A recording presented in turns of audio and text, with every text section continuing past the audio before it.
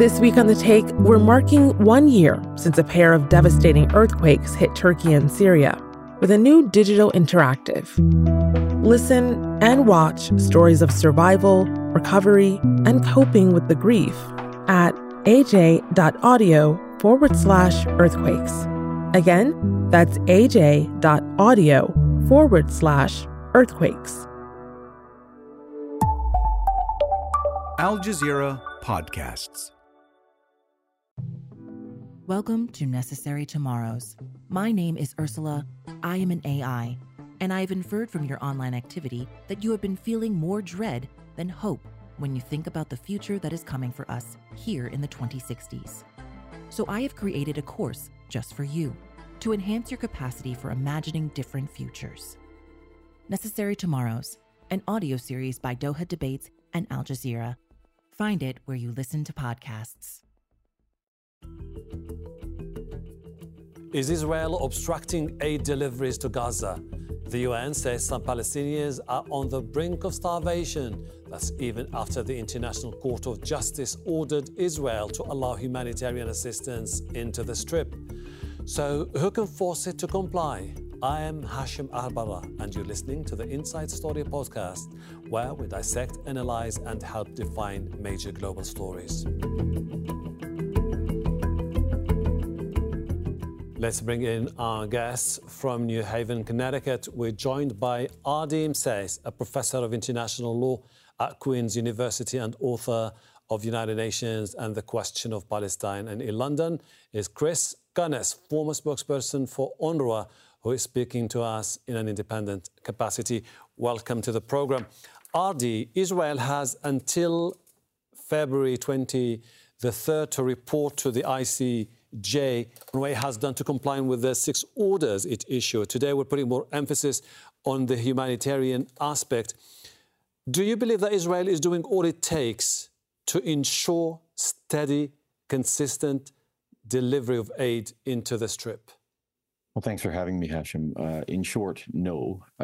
Since the provisional measures order of the ICJ was issued on the 26th of January, there have been 17 massacres committed in the Gaza Strip, 2,000 killed, 2,000 Palestinians killed, of course, and obviously a severe intensification of the situation in the south. We now have 1.4 million Palestinians pushed towards the south on the border with the Egyptian Sinai.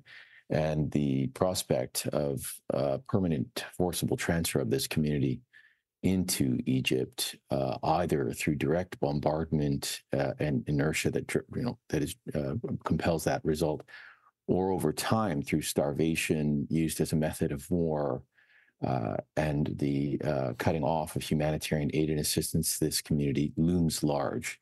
The situation on the ground is tremendously difficult. On the order of a Nakba of the sort that we saw in 1948 and beyond.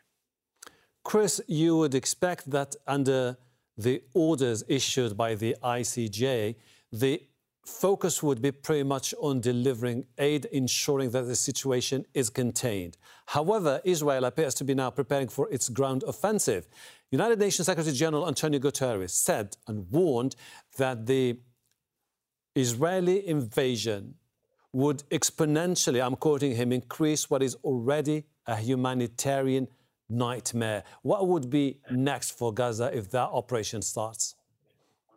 Well, to be very clear, we are already seeing starvation on a mass scale. Martin Griffiths, the most senior humanitarian in the UN system, has said, and this was several weeks ago, that 400,000 people are literally starving. And to be clear, starvation is a slow-motion massacre. Ardi has mentioned the number of massacres that we've seen since this provisional measures order, but the bigger massacre is the starvation. And to be clear, those member states who are presently defunding UNRWA are complicit in that slow-motion massacre. They were already complicit in a violation of the Genocide Convention, which makes it an obligation on state parties to prevent genocide. The clue is in the name, the Convention on the Prevention and Punishment of Genocide. But there are 3 other illegalities. First of all, as Adi has quite rightly said, it's a violation of the provisional measures.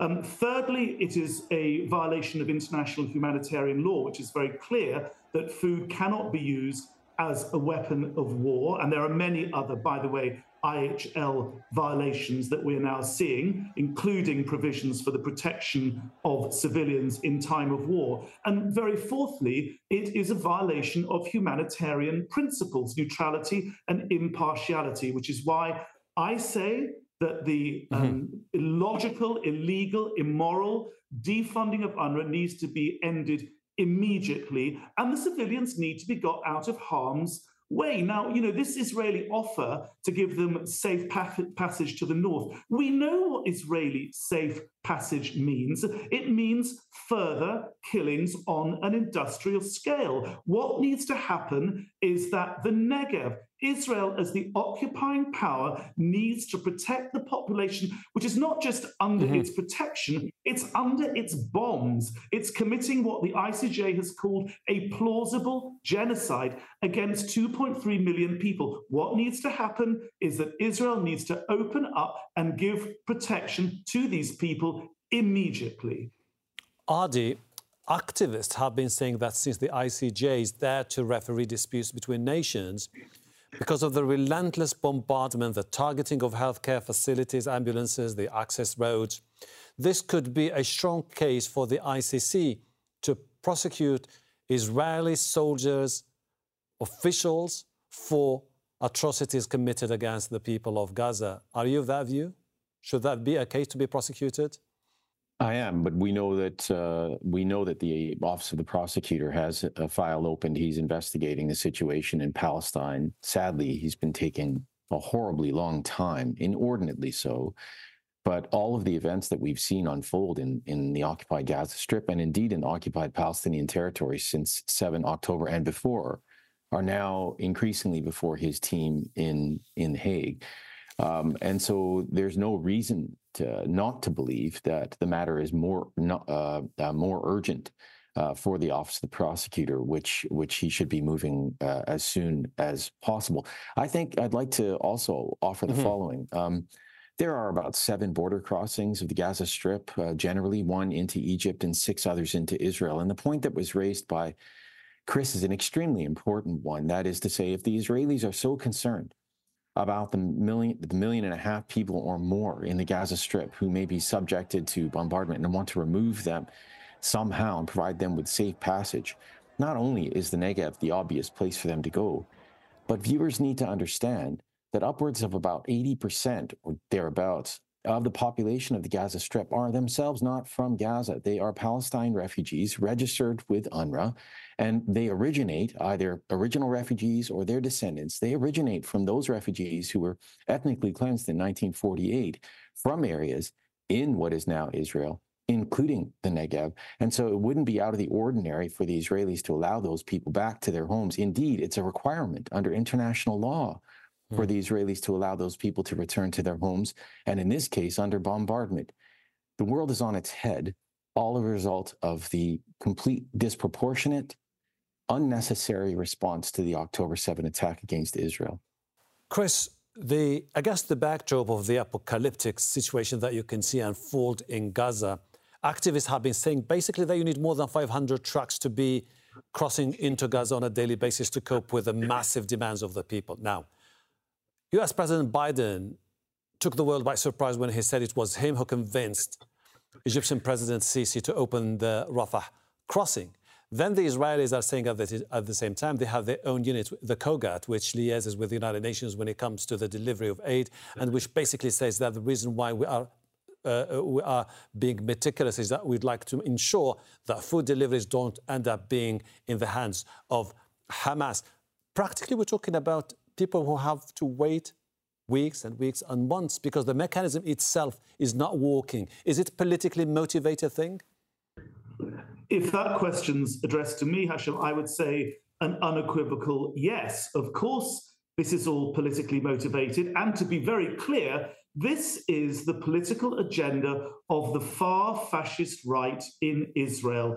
You don't have to be a conspiracy theorist. You can just Google it. Look at the things that are being said about ethnically cleansing Gaza, about destroying life in Gaza, preventing any kind of return to Gaza. So make no mistake, what lies behind this is the notion that if you destroy UNRWA, if you destroy Gaza, then somehow you're getting rid of the Palestinian refugees and their right of return. Now, to be clear, on the getting rid of UNRWA, it is the UN General Assembly which hands down UNRWA's mandate as an organ of a subsidiary organ of the General Assembly, and only the General Assembly can change UNRWA's mandate.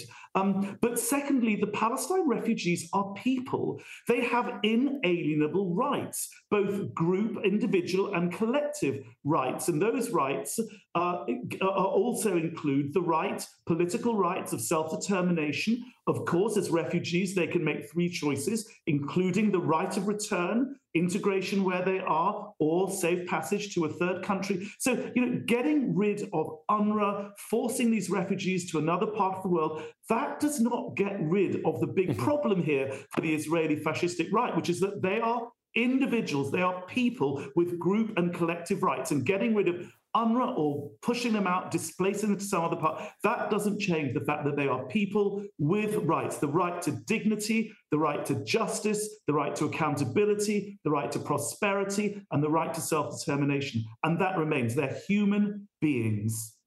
Adi, you see the pictures of the people suffering in Gaza, and then the question begs itself once again, who is to be held accountable for the slow delivery of aid into the Strip? Is it the Israeli army? Is it the neighbors? Is it the international community? Or is it just simply bureaucratic hurdles? Yeah, I mean, in the first instance, Hashim, it would be the Israelis as occupying power in the Gaza Strip.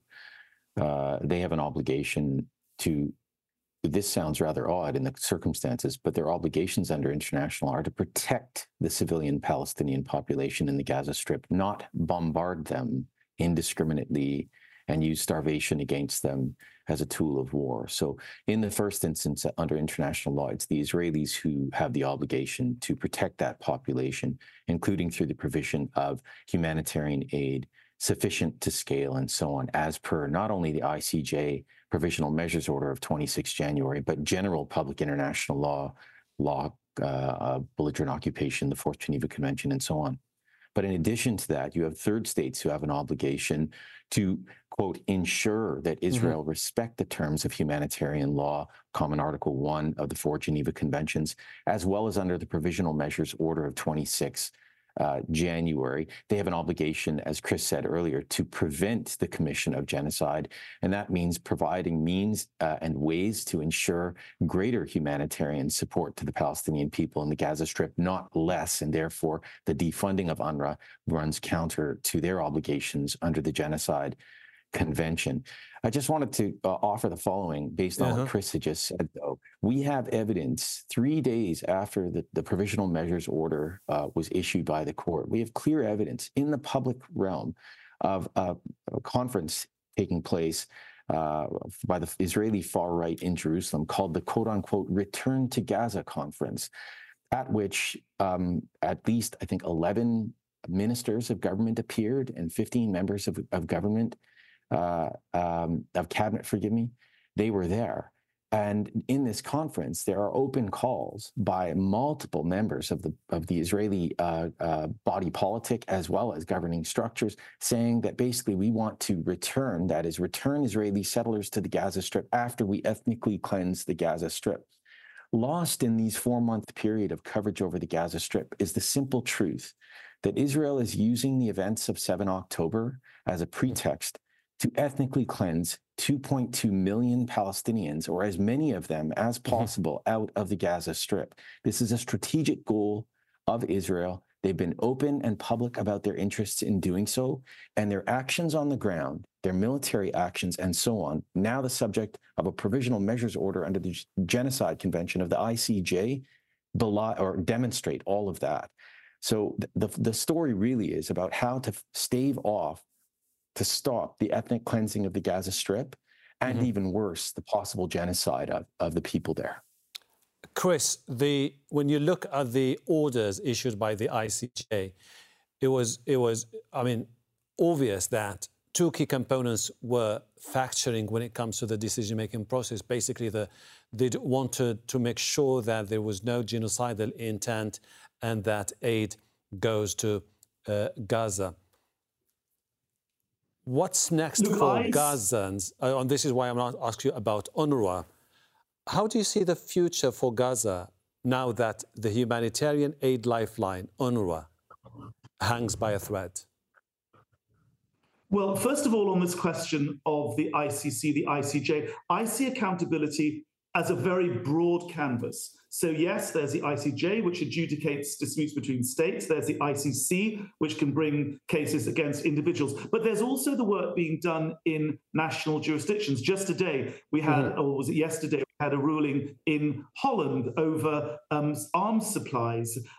It's clear that there's economic pressures. Turkey recently downgraded the economic relationship with Israel. So there are many other things going on across the board. I think as far as the people in Gaza are concerned, I think the future is bleak. And I think that while you have a situation where the international community, countries like my own, Britain, the United States, Canada, are prepared, on the one hand, to continue supplying weapons as well as diplomatic and political support through the United Nations. We've seen this in the Security Council also, but at the same time defund the very organization established by the United Nations to bring humanitarian relief and assistance to these people, then I think there is a real problem. But to be clear, the Palestinians been here before. These are people with extraordinary resilience. I hate to use that word resilience in the face of a plausible genocide, but the fact is that you cannot rob a people of their dignity. You cannot rob a people of their identity and their destiny, frankly. And you cannot do that simply by subjecting them to what's going on. They will outlive this, terrible, terrible as it might seem at the moment. Since both of you mentioned the moral legal obligations of the third parties, I'll go to Adi first. Adi, South African lawyers are hoping to return back at the end of this month to the ICJ and say that basically, given the track record of the ICJ refereeing disputes between nations, there is the potential for them to say, wait a second, if the Americans, the Brits, the Europeans are not able to use their leverage with the Israelis in terms of telling them it's about time to stop the war, it's about time to deliver aid, that could be a case for them to prosecute those nations for their inaction and not willing to move forward. Could that be a practical case to follow? Yes, in short, yes. As I said earlier, all signatories to all parties to the Genocide Convention have an obligation to prevent. And the moment that they were put on notice by the court on the 26th of January of the plausibility of genocide taking place is the moment that, based on the court's jurisprudence, their obligation to prevent is triggered. Now, to the extent that those third states, Canada and others, the UK, France and others, Canada, the United States, do not take effective measures to prevent, they expose themselves to possible cases brought by other states, including South Africa, but not exclusively to South Africa. Other parties to the convention can bring claims against them before the court, basically saying that you failed in your duty to prevent. The Nicaraguans, for instance, have now attempted to join, or rather to intervene in the South African matter with Israel. That's just an example. So it is possible that you can have further litigation before the court. It would depend on the third state in question. Some of these states have sort of objected to the jurisdiction of the court with declarations submitted before the court that predate the South African matter, but there are some states who are exposed. That is a possibility. Thank you. Absolutely. Thank you. Unfortunately, we're running out of time. I really appreciate your time, Adi Imseis and Chris Guinness. Thank you very much indeed. This episode was produced by Mohammed Al-Aishi, Sarah Gill, Veronica Pedrosa, and Jima Harris. Studio sound was by Yasser Rahmani. The program was edited by Sarun Murali, Zainab Badr, and Jody Frias. Be sure to subscribe to the Inside Story podcast to catch every episode. Thank you for listening. Tune in on Tuesday for our next edition.